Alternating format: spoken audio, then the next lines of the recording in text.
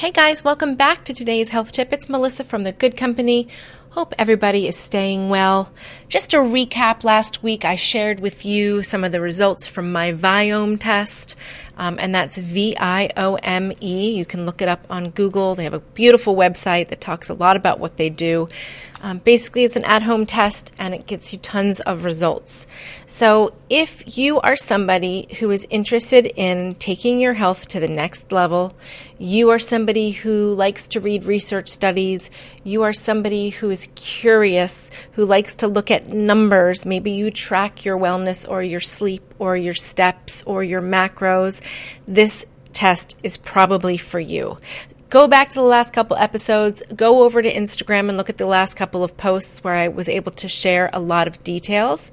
And I just want to remind you, this is something that would be so great to share with your doctor, to have it be part of your chart.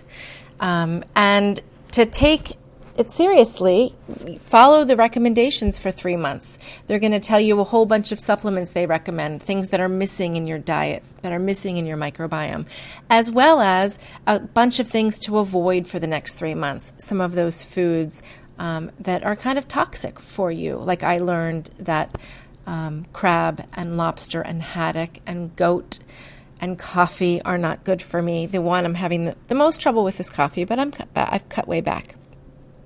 So just a very interesting technology that's available to everyone now.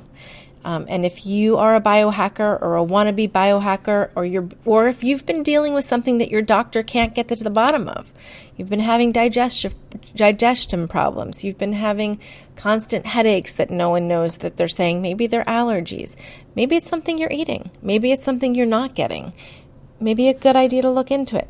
That is it for me and Viome. I'm here if anybody has questions about it. Happy to share more, but the last couple episodes you'll be able to go in and dig a little deeper. I'm a big fan.